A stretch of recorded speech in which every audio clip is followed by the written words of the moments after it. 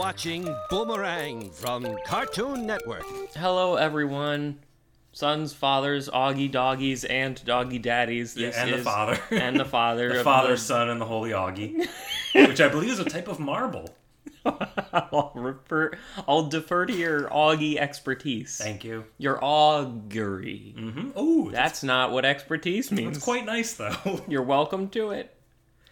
Do you want to lead us in, or are we just kind of... I think maybe I don't. But here we go. My name is Ben. My name is Zane. And this is the Cartooncast, the podcast where we review old cartoons and see what we think of them as adults. And today we have a in-person, which I say at the top so you understand the mic quality issue. Right.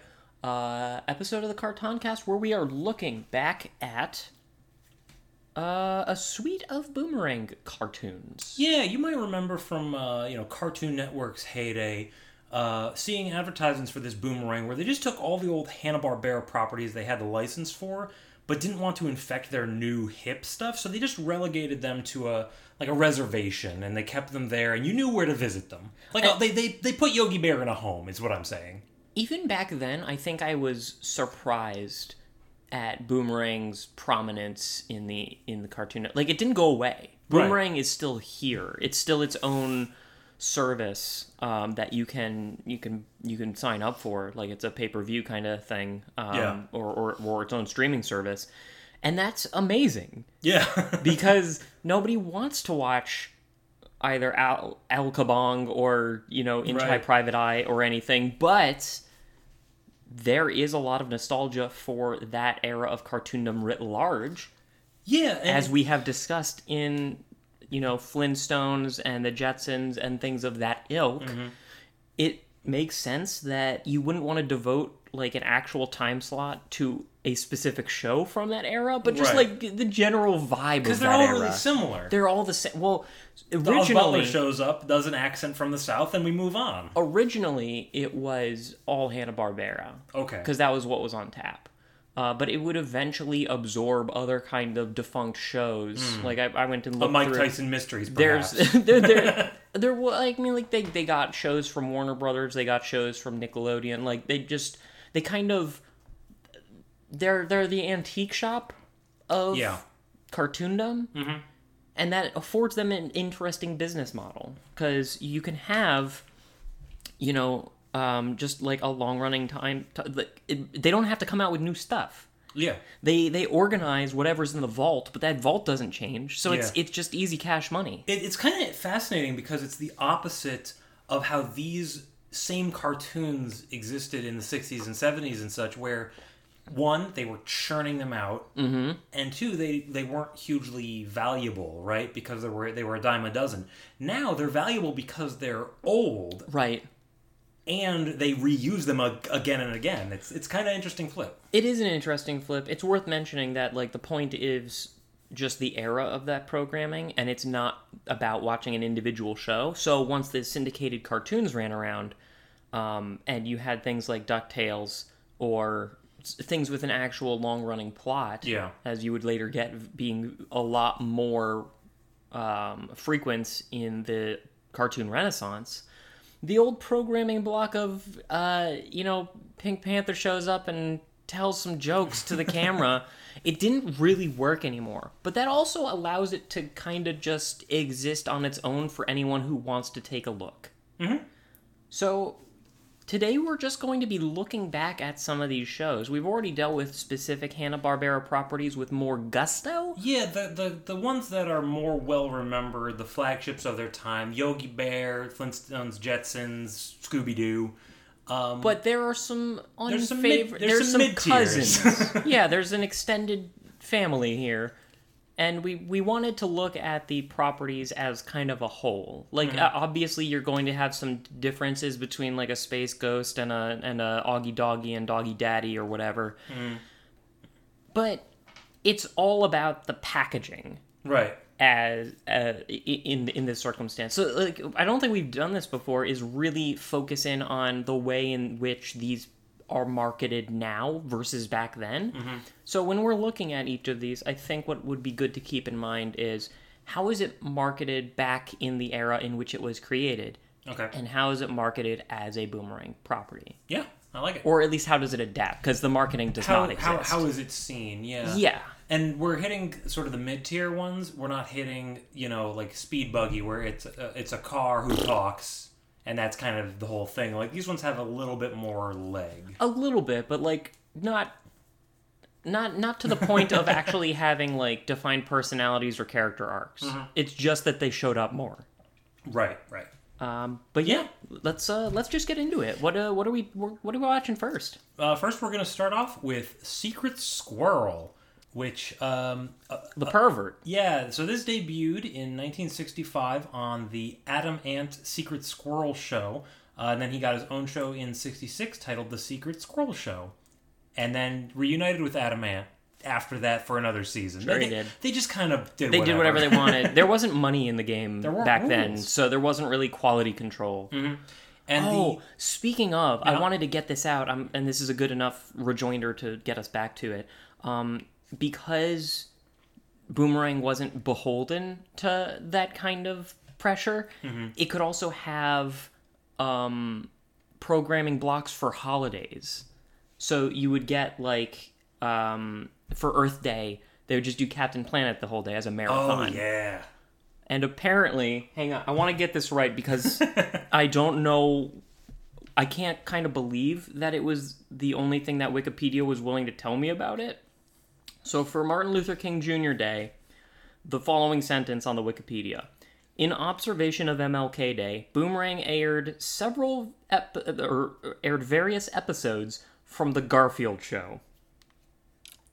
I think we all just need to take a moment and sit in that. Roll that over on your tongue. And then I don't think there's any analysis that can be done of that sentence, actually. Normal was the shooter, yeah. Oh, yeah. Had enough. Because the white cat, yeah. Probably. Okay. I assume so. Yeah, and he was affiliated with the FBI. Probably. I mean, he was sick of the reverse racism. I get it. Zane? That's just gonna hard cut into okay. The Secret Squirrel.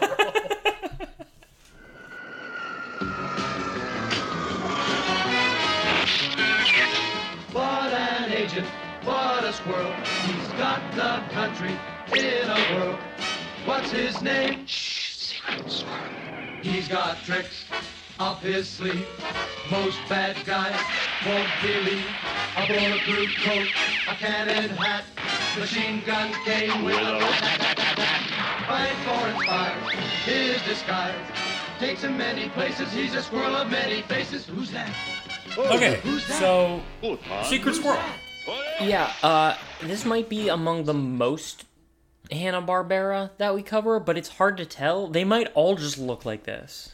Yeah. Because there's just... This one's a bit generic. There's that very clearly defined nose and stubble and lack of jaw, but with, like, the jowls very well defined. Like,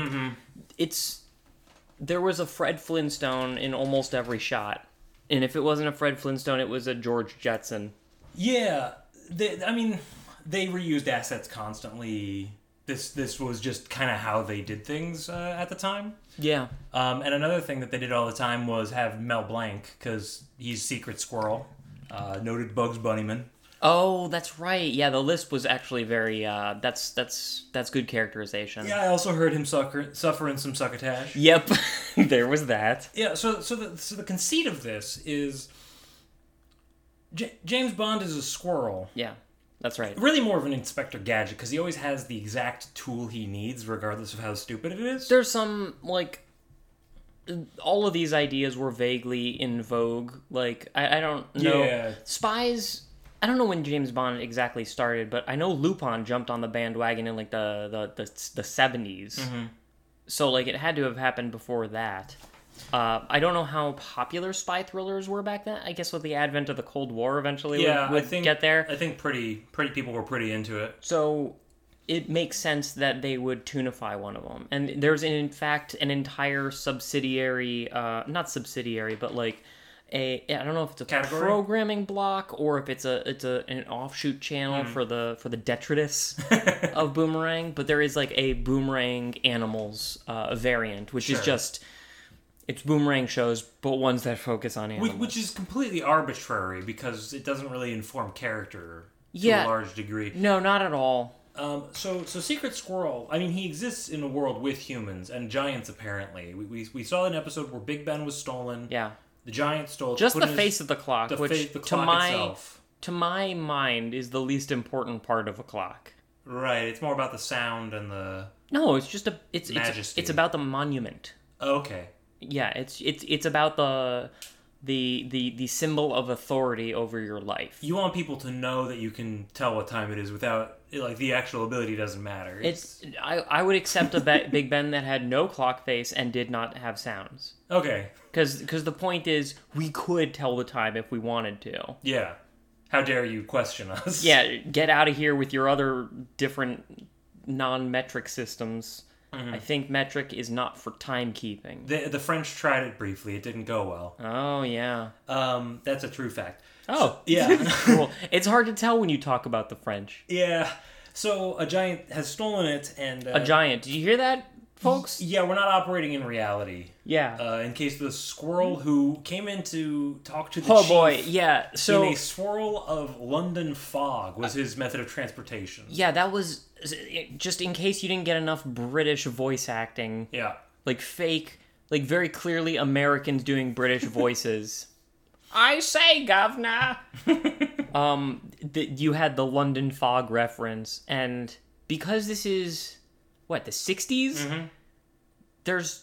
We're pre-limited animation. There's no budget. We will not show you fog turning into squirrel and Morocco mole. Yeah. And back again. And there's broadly no animation used for anything that you would be interested in watching, right? You are Imagine Looney Tunes. You're basically dealing with the same toolkit. Well, with Looney Tunes, you watch the coyote run off the ledge, look around, fall down. Imagine if you saw a running animation and then cut away to a still frame and come back and he's on the ground. Yeah, it's a little bit, it's lazier than what they were capable of. Because they just churn. Yeah, of course. Yeah. This one didn't matter. I don't hold it against them. And its time it didn't matter, but it was like quick enough and easy enough and had, putting my little kid glasses on, it had a number of, enough things to look at and listen to. The thing that I was really impressed by was the mashup orchestral Hanna-Barbera symphony with like classic spy genre, but like with big brass band kind of stuff. Yeah, they were using things that would elicit the idea of the genre they're working in, and they would also take a widely recognized melody and mix it up just enough so that it's copyright free. Yep. It's pretty easy to detect where they're cutting the corners, and it's really amazing how many corners they can find. And this sometimes happens with shows that are this dated, which is that we have a hard time watching the whole thing. Mm-hmm. But we're before an age wherein they were trying to sell toys. Right. This was just, let's eat up some time between, the news or whatever. I didn't get bored of it because it was over in 4 minutes. Yeah. I assume. Did you clock it? It was like 7. I don't believe you. So, and we're not watching several of these. We're watching one and assuming that it's emblematic of the whole. If ever we could be justified in assuming that, it is now. So one of the things that they did in this episode, they're going to get the clock back from Big Ben. And how they determine that a giant stole it, well, there's a giant footprint. They do a really big shoe reference. That was fascinating.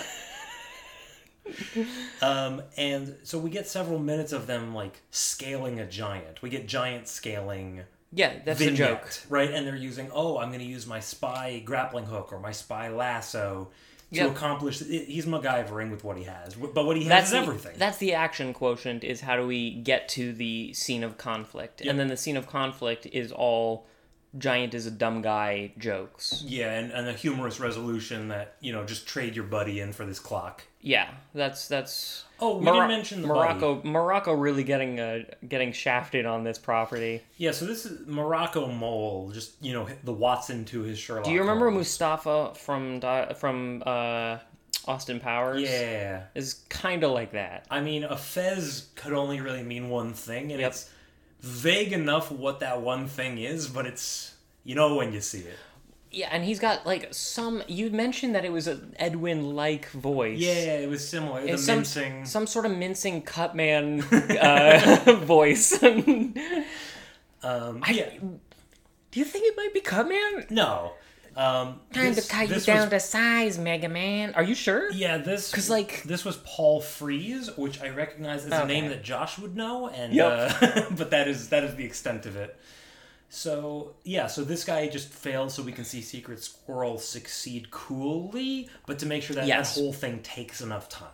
Which is a Watson thing, and that he's a detective, but he's not a secret agent. So we're melding a couple of different genres together, and not entirely unsuccessfully. Yeah, and you know it's versatile enough. I remember from way back, from the annals of my memory, an episode where Secret Squirrel is like tracking down a bad guy, and Morocco Mole can't keep up. He's doing filing, and every once in a while we cut back to watch him filing enemies under the proper Nice. category. That's very good. And you see like the T folder exploding because everybody starts with the something. Yep. Yeah. So yeah, I kind of like their dynamic. There's not a lot here. You can basically take a premise, make a couple quick jokes, and get out. Does it sustain for 5 minutes is the benchmark? Yeah. 5 and 11 minutes are so different. Yeah, I agree. Like, remember, we've had it's an immortal conversation on the Cartoon Cast, 11 minute or 22. Yep. And that is not the psychology required of the investment of the person changes so much based on that time frame. I think you can understand why they used to combine shows. You know, the Adam Ant and Secret Squirrel show. Cow and Chicken is more or less the same deal. Kind of like a clip show or kind of format. I mean, Because even you can jump beyond back, that, even if it's formulaic, you there's have a variety. reset. Yeah. Even in things that were past that era, like Garfield and Friends, Yep. 2 episodes and a quickie segment, because we recognized that we were just looking at John way too much. Oh, And U.S. Acres in there as well. Yeah. So, like... And let's not forget that John was involved in the Martin Luther King assassination as well. So it's interesting kind of looking back at this era and recognizing that the creators knew that the 5 minutes was what they were shooting at. They knew they couldn't sustain. They were not shooting at an 11 minute. And that's it, you know, I mean, like, I don't want to, like, raise them on a pedestal for, like, throwing together fucking 80-odd episodes of Secret Squirrel, but there was an intent there. Yeah. Yeah, I think this passes the 5-minute muster. Yeah, I think so. And it just occurs to me, I think it's very funny that, you know, the eternal critique of youth is their short attention spans. And you compare, like, the season-long arcs that every show has to do now. Yeah, to it this. didn't future-proof that idea too much. Just a couple of notes on how this show looks, or how the characters look. You know, we mentioned Morocco Mole with his fez and his smoking jacket. Dot eyes. Yeah, eyes. He's got the Scooby-Doo eyes. Secret Squirrel has this delightful purple hat that he has eye holes cut through for maximum espionage. Yeah, like Domino Mask, but dumber. And then everybody else is a person of some sort. Like an actual human of sorts, yeah. A human at the same size of a squirrel. We assume. I don't think we ever saw them in the same shot. They were in the shot with the chief inspector when they Not came in in on the same shot. They were in the same room, quote okay, unquote. okay. But like, was there like a desk that you could use for scaling to tell really. how much of a desk he had? No, there's no background here. Maybe a chair, but it's in the middle distance. You can do the window. illusions. Oh, the window though. But they came in as clouds. Well, yeah, it's one of those eternal mysteries that we could solve if we watched the second episode. But that's not happening. The only other thing that I have to say about Secret Squirrel is that I remember the Harvey Birdman episode. Oh yeah, where he was a flasher.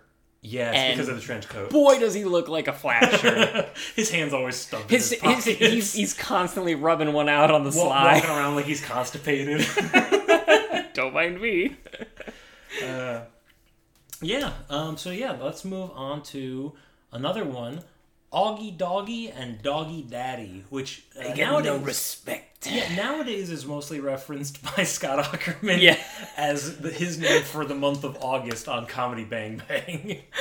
I know it as the really, 3-pack-a-day voiced father dog figure. Oh boy, my awful fail son.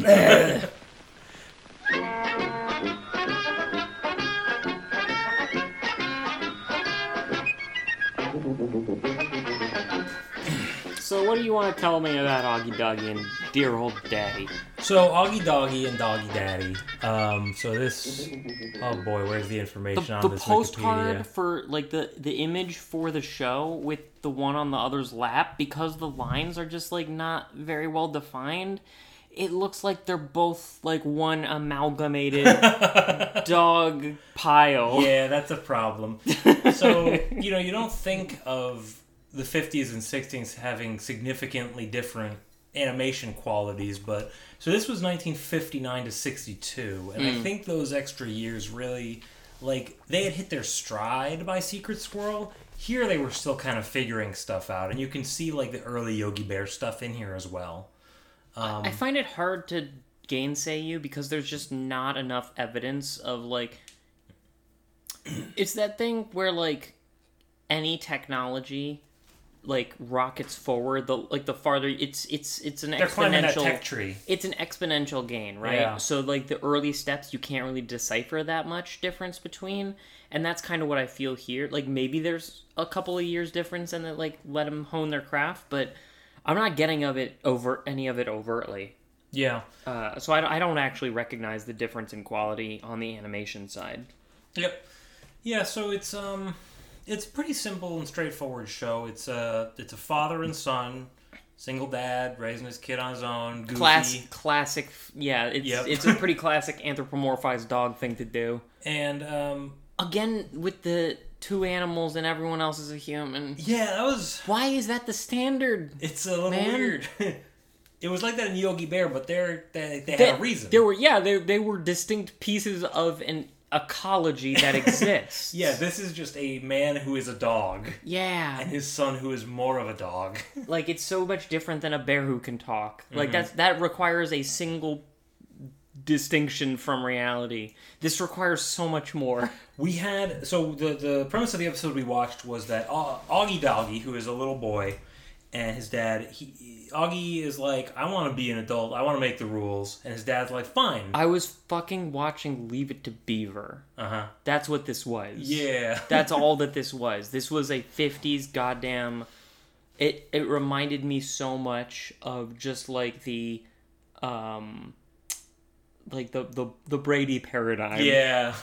The horrifically functional family. Yeah. Just the Pleasantville-ness of it all. Yeah. And maybe the dad who wanted to beat up a child didn't help. Not Augie Doggy, obviously the man's a saint.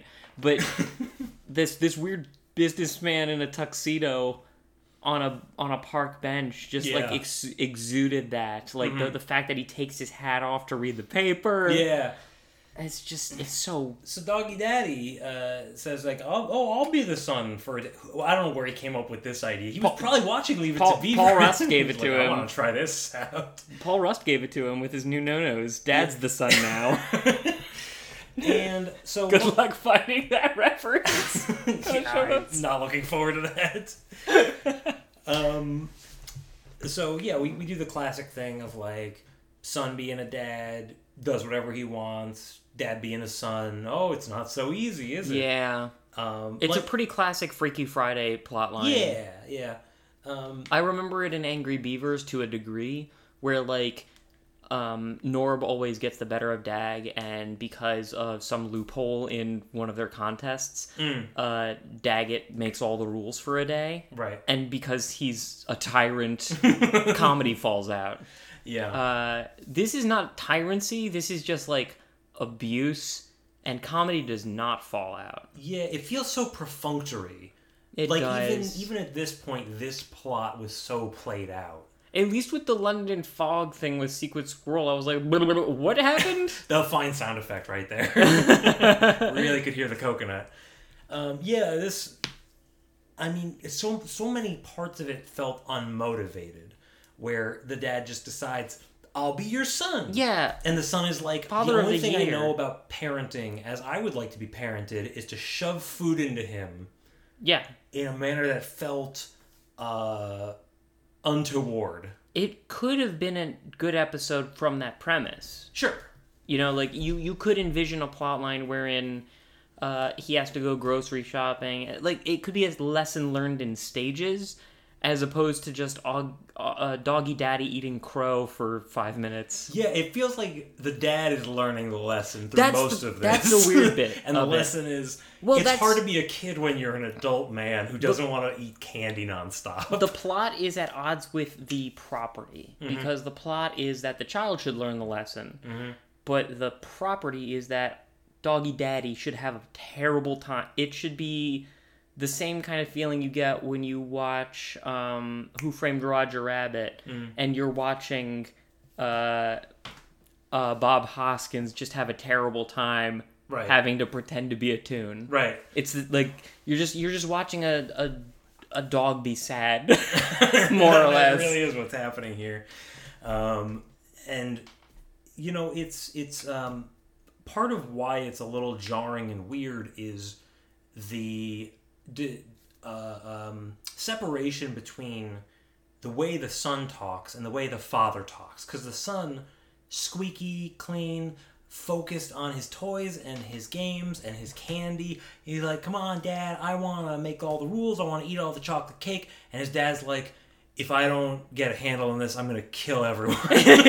Yeah, it's a very strange variety of register between the pair.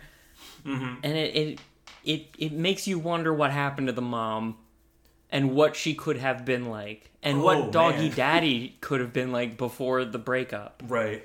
The bitter divorce proceedings. Yeah, he is just vacillating between authoritarian and ultra permissive. He's vacillating between self-destructive and just apathy. Yeah. Like he's got dark circles under his eyes. The voice is like as devoid of emotion as you can maybe have a cartoon character be. Right. Like, when you say low register, I don't think it really gets the heart of how low that register is, but, like, when you drop below to, like, a Rodney Dangerfield level, and just hit an octave further, that octave matters so much. Add in a pack of smokes. Because you're just like, oh, I tell you, I'm not enjoying this at all. There's no... I don't have a sense of how he feels other than defeated. Constantly. Yeah, like, just this tragic figure. And he started off kind of excited, like, I'll be your son, and then immediate drop. I couldn't tell. And that we just wallow in that for half, if they were Peanuts teachers and we're just going... I would not be able to judge when he was happy or sad. You feel it, yeah. And like you said, one of the things that happens is, this little boy tries to play with him and shoot him. Yeah, and with a gun. And Doggy Daddy's not having it. He's just like, I don't want to play with you. I recognize I'm an adult man. I'm doing a child thing, but it's for my son. I don't have to do this for you. Also, how do you know I'm part of this? Yeah, I'm not wearing a fucking sailor suit. Yeah, I'm not wearing any... I'm an adult who wears a collar, and that is it. If the populace, in the Yogi Bear way. If the populace could judge that he is an adult in the way they seem to be able to... Right. There's nothing in that scene that would lead the child to believe that, hey, this is a dad who's pretending to be a son right now. Right, no. I think he just wanted an excuse to pull a gun on someone. Yeah, that was weird. It was like a water pistol, but it was lovingly animated as a real gun. More than anything else. Everything else was perfunctory. The cop's thighs were like Powerpuff Girl beanbag chairs of just a single texture with no lines of depth at all. What if a man was a trapezoid? It's just so melty at the edges. And when the kid cries like, "Oh, this guy's not playing with me," calls his dad into beat up a kid? Yeah, that was unclear. And he's like, "Oh, this is an adult man." There was a point approaching comedy with that where like an adult man finds an adulter man. Right. When he was expecting a child, and it's just like, I mean... Turnabout's fair play. Nah. Yeah.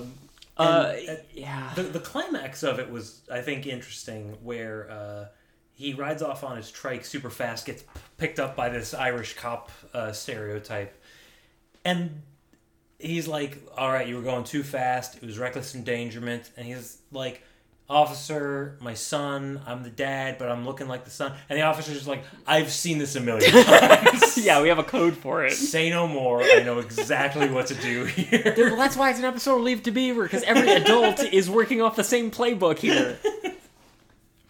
They're like, this week is the week that we get our kid to eat liver and onions. And that's the lesson. It's the liver and onions episode, but in real life.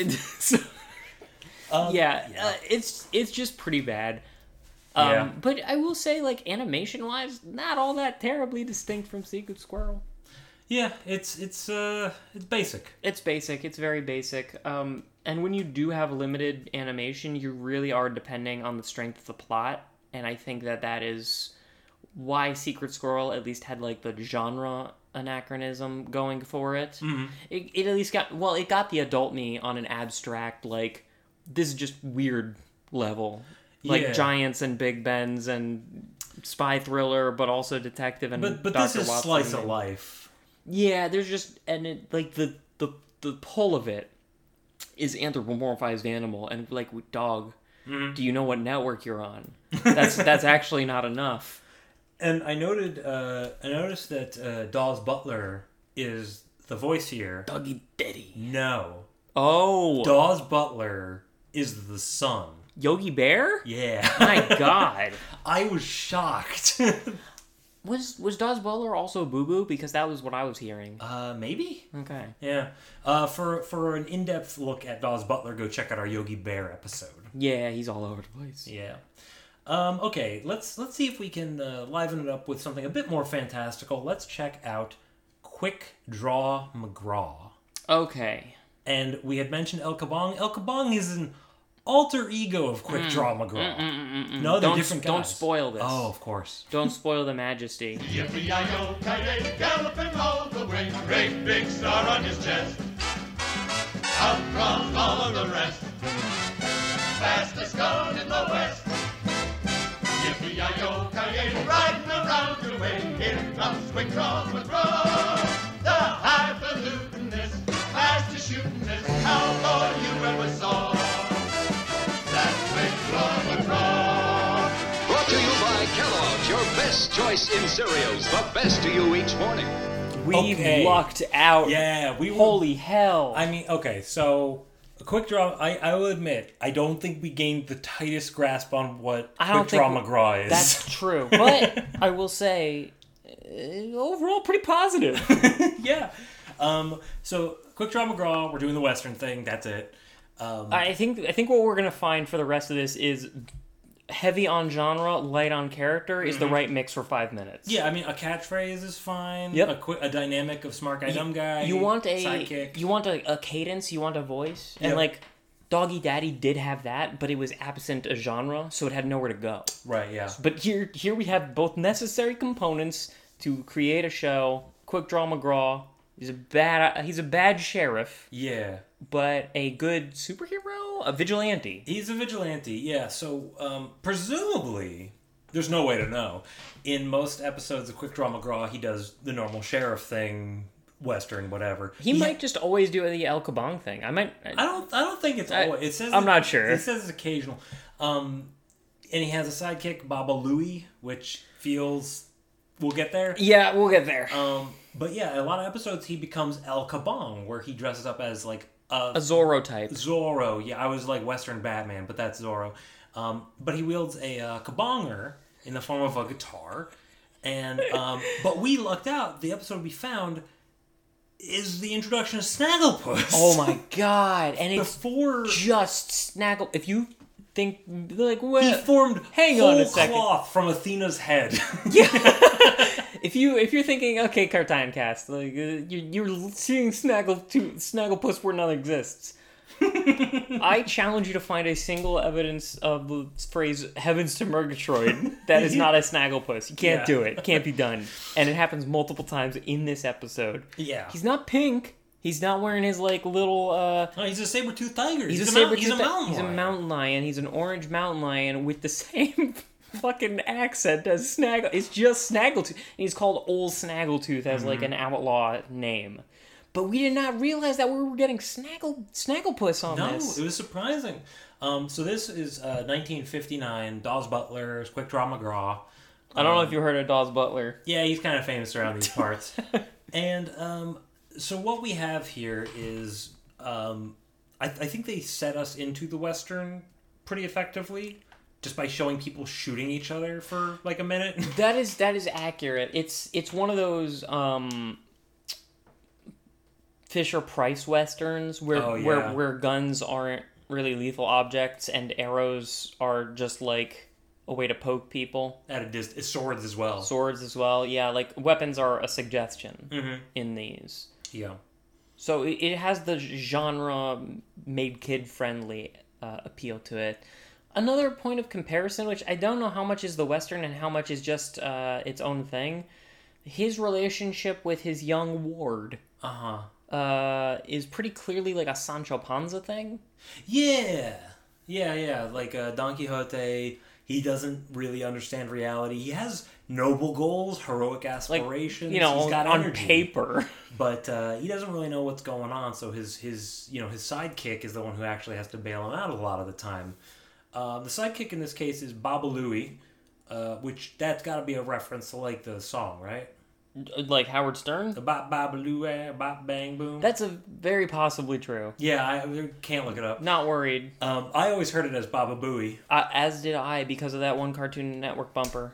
Boo Boo Baba Dee Dee. Oh, no, I was thinking because of the Howard Stern meme. Oh, yeah. That is also the Which case. was before my time, but I still know But about after this time. So, far after. So that couldn't have... But you just get things through osmosis. Yeah, he's very racistly Mexican. Yeah. And that's really all there is to say about it. Mm-hmm. But he is, like, hyper-confident in, like, a Penny and an Inspector Gadget kind of... Sure. Like, the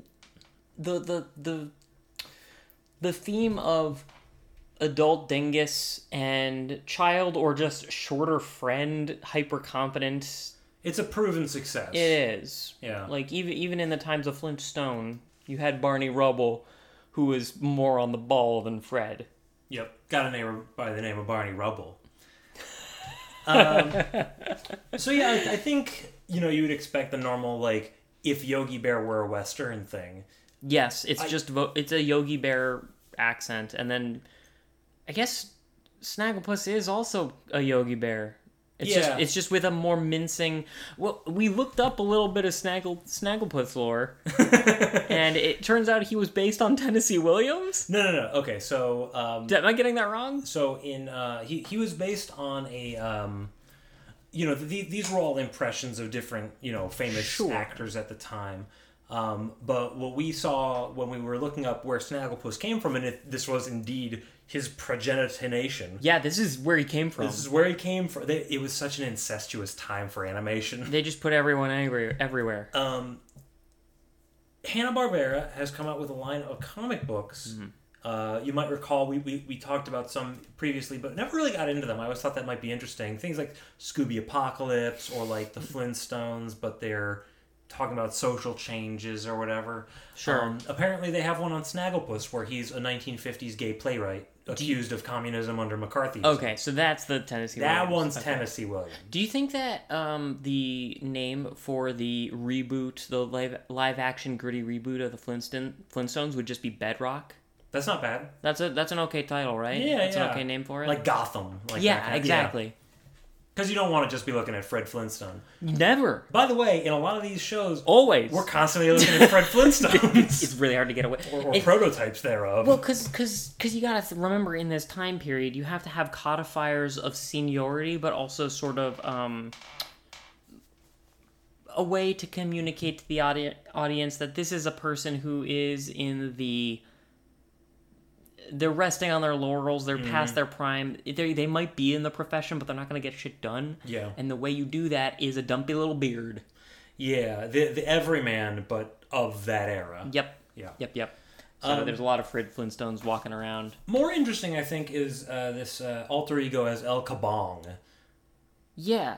I guess this kind of goes back into our Western discussion like we had in Moo Mesa, where the sheriff was noble, but he often ran afoul of the law because of the Code of the West. I'm familiar with this. And the Code of the West dictates that you follow your heart, not the laws of the land. Right.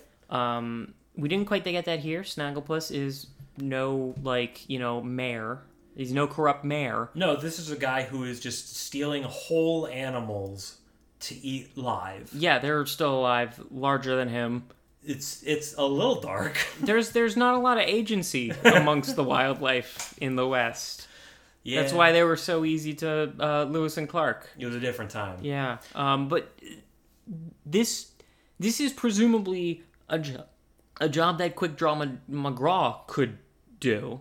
Because he has a gun and authority. Yeah, he's a sheriff, and this is an outlaw. Like, that's kind of their It's thing. an outlaw and a dangerous wild animal, both of which are like they fall under the jurisdiction. Premier use of I am a guy who has a gun and nothing else to do. But because the mayor's aide or deputy or something says, "Hey man, don't go after him. Only El Caban could take him down." He feels the need to don his cape and marauder about at night as Monkey Man or what have you. I like to imagine he never has a good reason to switch into El Caban. Yeah, he's looking for an excuse. Yeah, he's playing. He broke Casanova Snagglepuss out of prison so he could hunt him down. It's all become too easy. So and Snagglepuss as a mountain lion, as a new character, also decides to put on an alter ego of El Kazing. I don't know much about Snagglepuss, but based purely on the mincing performance of what I'm guessing is also Dawes Butler, it gives me the impression that he would want to dress up whenever the opportunity arose. Yes. And so El Kazing uses a cello instead of a guitar, but he uses it as a bow. That's really good. That's inventive. That's really That's good. how you use the animation of the time. Yeah, and they did a good job with what they had on this one. Again, it's not the characters that were flawed in Augie Doggy and Doggy Daddy. It was the genre. Yeah. The genre didn't allow for them to do more. They didn't have anything to do.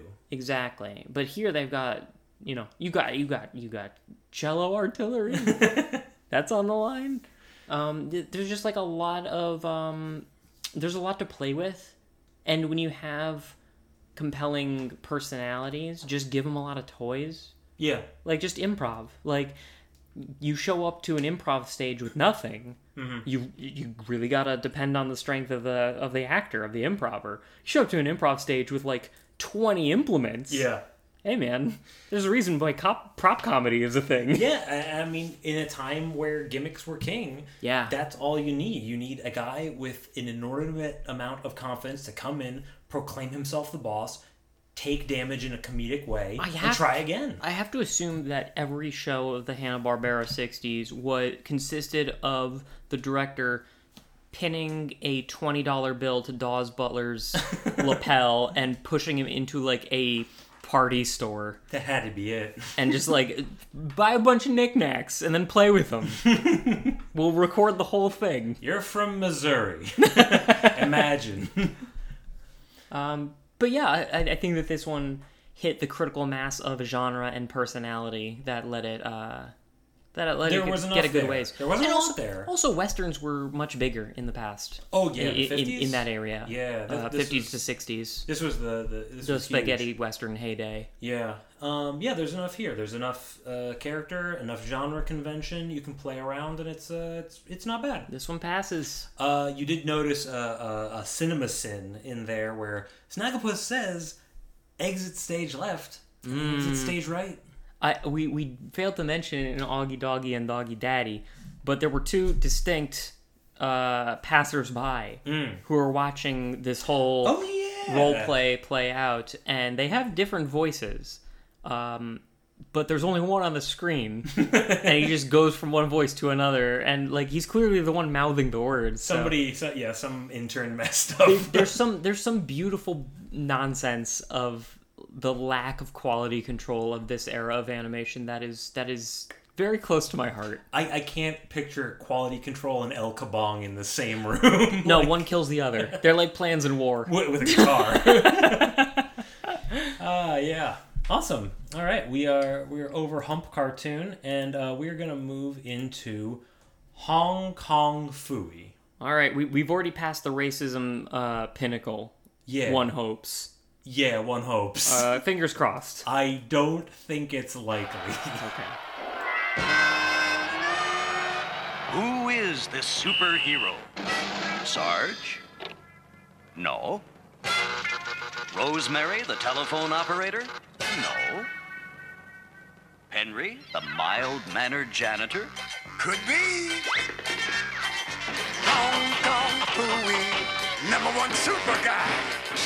Hong Kong Phooey, quicker than the human eye. He's got style, a groovy style, and a mob that just won't stop. When the going gets rough, he's super tough with a Hong Kong Phooey chop. Yikes. I can't. So we might have bitten off more than we could chew with this one. I didn't realize. I didn't realize that we were dealing with a Hong Kong Phooey Well, of such caliber. Because, like, I remember Hong Kong Phooey by the theme song, but just by the lyrics, and I think if I had the music to go along with it, it might have cued me into the fact that this is racist. It's double We didn't realize that this was not only musically and it's the Eastern mysticism, fetishization, kung fu craze of the 70s. Plus the blaxploitation. Yeah. This is 74. This is after everything else. This is... And they like, had refined their craft, Ben. Yeah. And decided this was the pinnacle. Well, they had to change with the times, and blaxploitation, you know... I don't know if... I struggle with this. We couldn't finish a whole episode because my God, it was too long. Yeah, that's the other thing, is that this was like 14 minutes long. We watched like 7 of it, and I tapped out. It was too much and not enough. So what was the basic conceit? Is just string of museum robberies. Yeah. At Hong Kong Phooey's gotta stop Dr. Claw, who is totally not Inspector Gadget villain. Yeah. So Hong Kong Phooey, the idea is he's a humble, mild-mannered janitor who is secretly the superhero that everyone loves. Right on, super lady. Yeah, okay. Also, so normally... All the time. So never stops. Remember the classic formula, there's a couple of animals who are people, and then there's people who are people. It doesn't work as well when the only animal character who is talks... the only black character. Right. Yeah, it's pretty weird. Because everybody else is still from Leave It to Beaver. And he's still dumber than the cartoon cat who does not speak. I will say I do like the way he's drawn in terms of, like, you do get an Otto from The Simpsons, sort of, like, this is just a laid-back guy in a world of uptight 50s housewives. Yeah. He's got, like, it's not the same thing as, like, the Flintstones scruffle. Yeah. Where it's just, like, a 5 o'clock shadow. He's got, like, a shaggy... like little bit unkempt beard that like really lends to the slovenly janitor archetype. It combines with the dog jowls. It does. In a way that it shouldn't. He actually looks great as a character, is the thing. Oddly enough, that's the least problematic part. Is the no, fact there's good stuff in this. They pulled off the look of blaxploitation kung fu. They crushed it. But it was back in the era before blaxploitation was like a tongue-in-cheek ha-ha kind of thing, and back when it was just racism. So it's just racism here. But like I like the way it looks, and there's a lot of elements of this that really work for me. Yeah. Like it's kind of on that bordering on cultural appropriation spectrum, the car, like the this Flintstone car like, with wheels. It's like almost like a rickshaw on top or something. There's bit. something going on there. And it's piloted by use of a magic gong, which can make it just like it looked like it just moved into a different scene. Yeah, well, I like the cloud of violence effect on that, where it was just like a bunch of different like Rubik's Cube looking patterns, just all kind of rotating around each other, and boom, now it's a different vehicle. Overall, like we keep the same like dumb adult guy, smarter sidekick. The fact that the sidekick is a cat who can't speak is like I'm fine with it because Hong Kong Phooey, like, is fun to listen to. Yeah, like, no, the voice works for me pretty hard. So, like, this cat's doing charades and he's guessing wrong about what he's trying to communicate. That's not bad. I think what we found here is that the check to dumb guy who still makes it work doesn't have to be a personality in and of itself. Mm-hmm. It can just be a sounding board. Yeah, it's a starting point. Off which the dumb guy can reverberate his own thoughts. Right. So there's good stuff here by virtue of the fact that it was made a decade after everything else we've looked at. Well, I mean, like in like a broad cultural tradition, everything good in music follows whatever is going on in Black America. Right. Likewise, the only thing good here that is like extant from the Leave It to Beaver formula of the 50s is the black character who's being black at the camera for a while. Right. Yeah, the sort of thing that, like, can be done well now because we're removed and because you can, like, isolate the parts that work. Right. And use it to tell a narrative. Here, they just love the aesthetic. Yes, and the blaxploitation aesthetic is less problematic than the Asianophile Eastern mysticism Tao of Hong Kong Phooey kind of stuff. But I came in expecting that. I came in expecting an amount of it. I was expecting this much. I wasn't expecting his mystic words to levitate him to the ground to be like ching chong ping pong. That's a step beyond acceptable. We found I will take 5 blaxploitation movies before I take that once. We were looking for an episode and we found a supercut. We didn't realize it was a supercut. We thought it was just a poorly edited TV show about a man who keeps saying horribly racist stereotype word chunks. As far as we could tell, this whole episode was just going to be him saying ping pong over again. I got my hand stuck in a typewriter time for some nonsense. Yep. So like the bones of the show are not bad. It's too long. It is too long. You can make it a better show on the, in the meat of it. Too much meat doesn't work with this. Oh, it's just El Kabong. Like, Quick Draw McGraw is they got it right, and then this is expanded. Like, it's a different genre, fine. Sure. It's a different personality, fine. The meat of it is still the same, and it's 14 minutes for I couldn't tell if it was 2 episodes or 1, but even 7 minutes is pushing it. And we do interact with this villain character, the Claw, who, like, some Joker Riddler leaves clues. Yep, something like that. It's a Riddler. Riddler. You found a Riddler. We see him at one point, and he's this mincing fellow with long. He's like Slenderman. He's like what's that one Dick Dastardly mustachioed railroad tracks? I always forget this guy's name. Snidely Whiplash. That's the guy. Yeah. He's like a Snidely Whiplash type. Yeah. Well, I mean, like hunching over a computer. Which hey, maybe all of the villains are like desk workers. Okay. And then like Hong Kong Phooey, the noble janitor. Oh, I'm just a humble janitor. Just this humble janitor who's trying to make good, and like he's borrowing from the ancient traditions of China, Japan, I assume. Passed down knowledge from somewhere. I guess it doesn't matter where. From Sharpay's, yeah.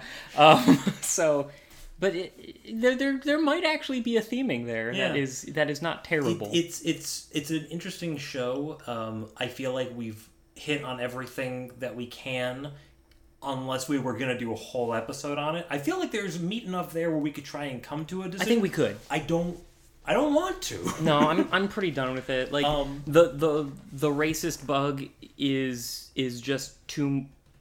It's too much of a tax for me to engage with the medium anymore. It's just the veneer's too strong. It is. Now, avid listeners will remember that Ben plays a janitor in a D&D game. Ben, are there any aspects of Hong Kong Phooey you're going to take with you to your next play session? I think I already kind of behave like Hong Kong Phooey, to be honest, because my whole thing is stating truisms with confidence that I don't actually have as a person. Right. So I just state, like, the right way to open a door is you knock on it, you wait the customary 7 seconds, say maintenance, and then you're allowed to open it. that kind of, like, there's very specific rules for the way we do things here. Right. And they don't seem to make internal logic. So they work for the situation. Yeah, he's a more laid back version of my character. Yeah, you see him like accidentally evade being captured. Well, here's the other thing that's interesting about Hong Kong Phooey is generally when you have like in my recollection, when you have like a dumb guy character, he's generally not this well received. In modern he's hard to play the frontliner, right? The spin-offs are always really bad. Like Quick Draw McGraw and Hong Kong Phooey are both expressing kind of a fundamental truth of the era, which is that your main character kind of has to be beloved. Yeah. Like, Quick Draw McGraw, he's a doofus. He's still a sheriff. If the guy with the name in the title doesn't have the charisma, you failed at the, like... You failed at Hanna-Barbera. Square one, yeah. Yeah. You're off. So the fact that Hong Kong Phooey has, like, a fan club... And that, like, he kind of... Canonically, yeah. And he just Kramers his way, fails into success. Yep. That does kind of work on me. Yeah. In, like, I don't know, like, it's the Scooby-Doo thing again. Like, just, laying traps and accidentally catching the bad guys. Yeah. Yeah, there's something here. I can't look at it. It's pretty... There's a tax going in. It is hidden. You take psychic damage watching this. Let's finish up with something strong. Let's check out, speaking of the racism, let's talk about wacky races. No way to take that, but good. Well, I actually don't know what this... it's been a long time. It's been a while. I remember Scooby-Doo getting involved in wacky races. I don't doubt it. E ora, signore e signori, vi presentiamo i più famosi e spericolati piloti che partecipano alla gara senza regole, il Walkie Race, dove ogni espediente è consentito per conquistare il titolo mondiale del Walkie Race. That's a good way to stop. It's a good way to go out on this. I don't think I realized what this was. No, neither. Well, I think I had a vague notion of it from like Gary, but I always assumed there had to be more. I think that we're spoiled to think of continuity and cohesion in properties that didn't actually need to, because like arguably this is less cohesive than Hong Kong Phooey. This is. You know how we said Hong Kong Phooey too long, the main plot takes us through too many minutes. There's no segment in this plot-wise that goes longer than 2 minutes. The whole thing lasts longer, but the first it's fifth punchy. Makes no difference to the second. It's just really punchy. You could turn on your super propeller and chop up this episode into 5 discrete segments.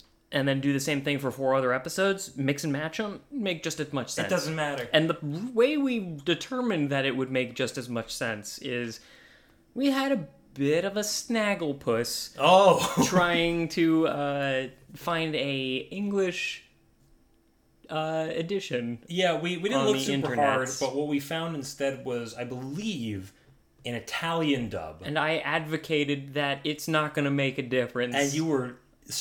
you've never been more right. I know. So that was kind of the beauty of it, is like none of the dialogue so far today has been any good. Yeah. Like some of it has been fun. Like I like El Kabong just because like the witticisms that go nowhere. Yeah. And but most of that is the tonal performances of the voice of Dawes Butler himself. Yeah. But it allowed us to just look at context and not have a narrator involved, which is all the dialogue generally is in this, is like a narrator of the wacky races telling the audience what's going on in the wacky race. A couple of quips here and there. But... very clear what's happening in the wacky races. Yeah. And it's pretty great. Yeah, I overall. think, honestly, you hear the name Wacky Races, that's what it is. That's what you get. So what we're watching is a race, and it's not some like eternal race. It's like today's race. We see who wins. Right. It's like because I assumed they were in purgatory. That's really the only way to play it. It's a cultural. It's like a very culturally diverse Mario Kart. Yeah.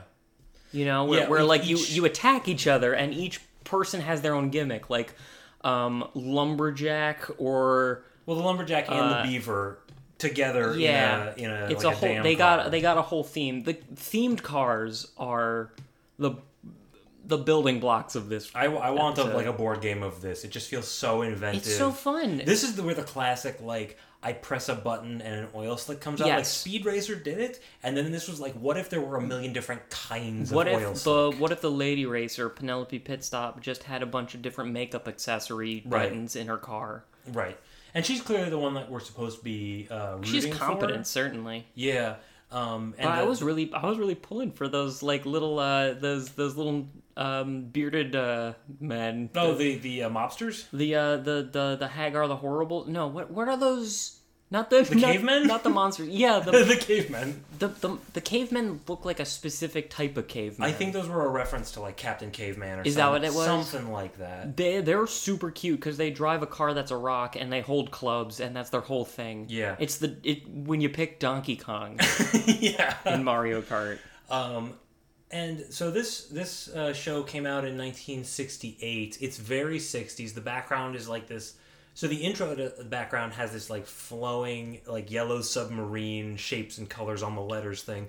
It's pretty Inspector Gadget of just like nondescript background so that we can make it whatever we want to make the foreground pop. And basically what you're seeing in any given shot is a racetrack with a background that draws you into a scene a little bit, and then whatever cars are being used in this scene's gag. Yes. So we would see the lumberjack and beaver, like there'd be a big block of marble on the road, and they would ride through it and like chisel out a spot. And then the caveman guys would come in and break it, and it would fly up and come down as bowling pins. And then the professor's car, which can transform, turns into a bowling ball and hits them. And if you got tripped up by, there was a chunk of marble with a hole through it, and you hit it, and it turns into bowling pins. And You're watching the wrong show. If that threw you, you would need to watch more Hanna-Barbera type stuff. Yeah, because that's just expected. That's all we're doing here. Well, that comes out of the fine tradition of Popeye. You punch a thing hard enough, it becomes whatever's good enough for the next joke. Right. The setup and the punchline, one flows into the one's next. Yeah. The sort of antagonist that we're supposed to root against is this Dick Dastardly. I love him. Grimace dog.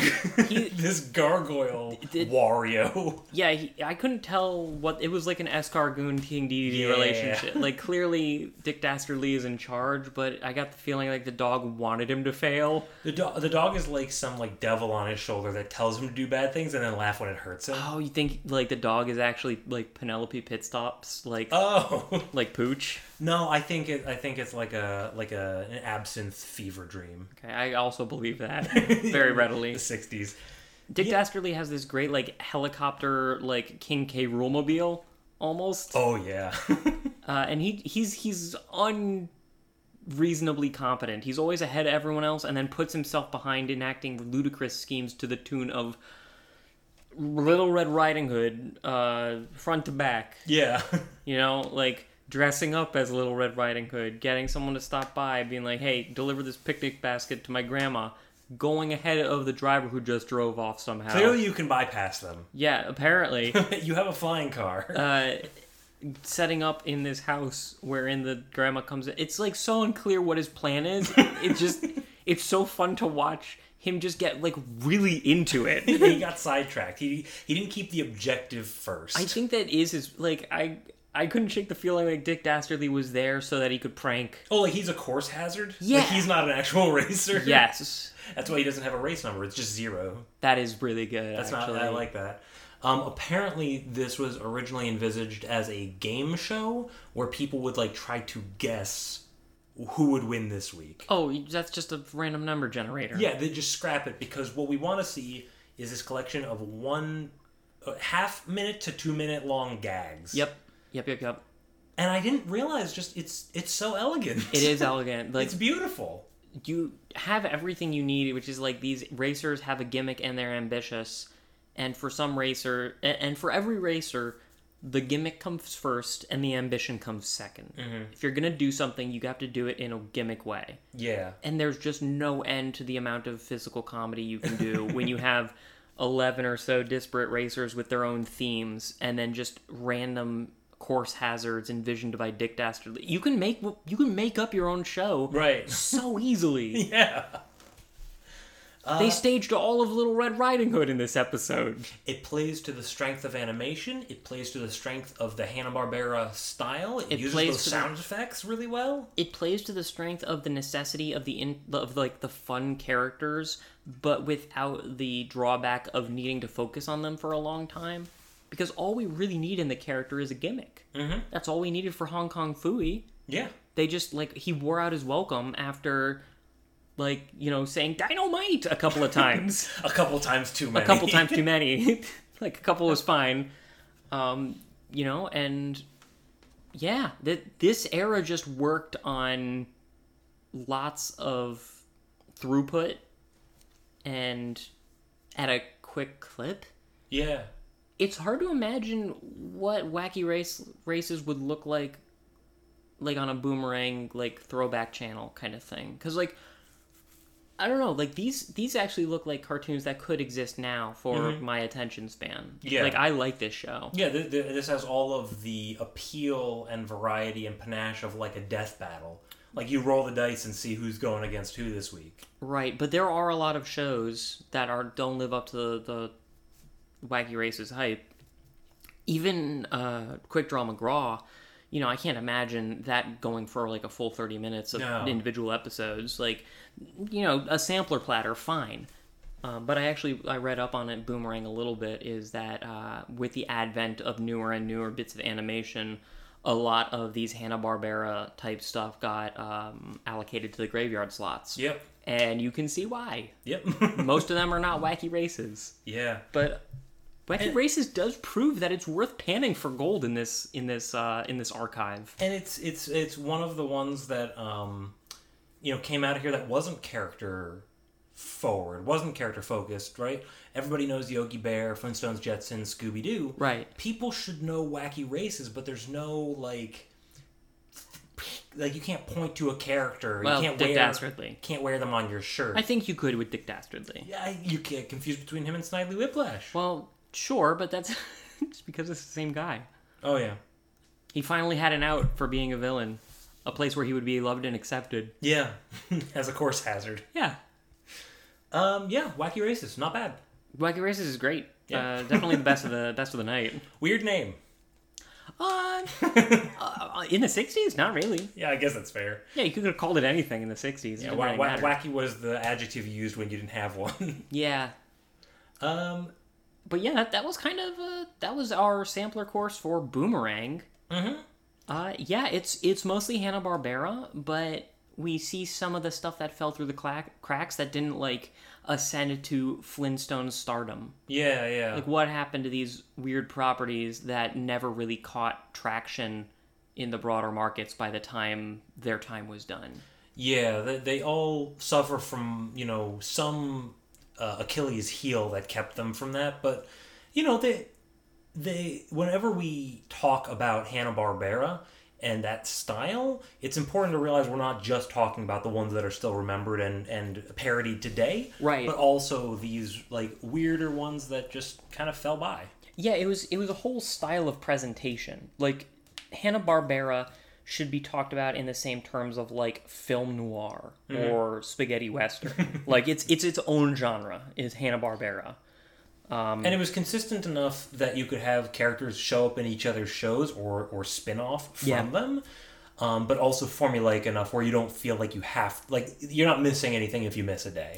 Yeah, and if you didn't watch any of these, you know everything about them anyway. Yeah. There's nothing extant in any given episode of this that you wouldn't have gotten from a different Hanna-Barbera property. For sure. Which is why we didn't feel like doing more than a handful of different even this was pushing shows. it. Yeah. But it doesn't have the storied history of the Flintstones, so all you really get is what's at the surface, and what's at the surface is usually just very Hanna-Barbera, which doesn't play well in modern markets, especially the Hanna-Barbera properties that kind of failed. Yeah.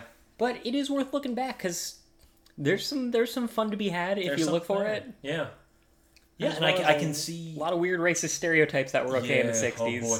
But I'm really curious to look at those to take a look at those comics that reimagine these things, like in a modern, like more Scooby adult, Apocalypse, darker view. Yeah, I'm just very curious about that. We should do that sometime, but for now, I think that we should sign off and consider this Boomerang collected. Yeah. Your throwing stick is boomeranged on us. Ben, what are we going to watch next time? Zane, next time we are going to be recording Ghostbusters, which, if I'm not mistaken, we'll have a Dane Caverns. Dan Caves, you got Dan Caves coming back on for a ghost busting. Yeah, the Halloween episodes will be a little early this year, but hey, whoever complained about Halloween early? Not I. Yeah. If I may, bustin' makes me euphoric. I am getting a contact high from bustin'.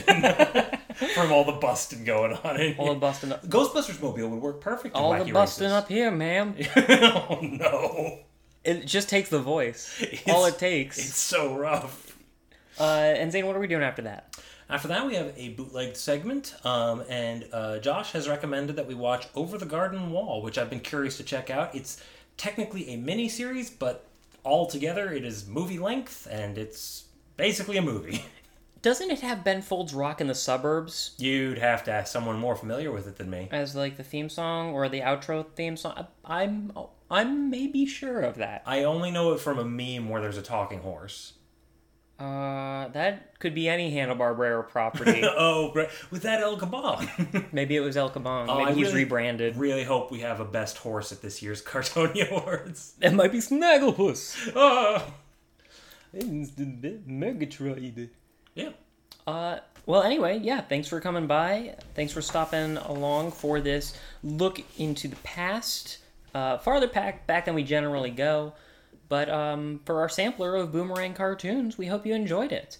And if you have anything else you'd like to have us enjoy, you can drop us a line at fancybat.com/cartoncast and go to our contact page there to leave a recommendation or just things you think about Over the Garden Wall or bustin' making you hype.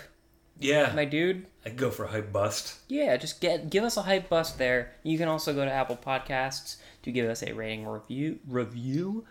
It really helps us out, and it validates our existence. And more than anything else, tell your friends about the show in Italian. Mamma mia. Mamma I gotta mia. exit stage left. Me and my son. Heavens to Naples. I'm thinking about dabbling in. I'm thinking about buying a quick. I'm serious. No, I'm thinking about getting. Get up a good Yogi and Boo Boo, or maybe a Wilma. No, they sell those too, but I'm thinking about getting. A Bam Bam. No, you ready? Quick Draw McGraw and Bubba Boy. I'm thinking about getting. Good. Just have to see, how much money is coming in. How much does a Bubba Louie go for? Those are a little bit cheaper. Quick Draw and a Bubba Boy are about $3.25. What do you call him? Bubba Boy. I thought it was Is it Bubba It's Louie? Bubba Louie, isn't it? Bubba Louie.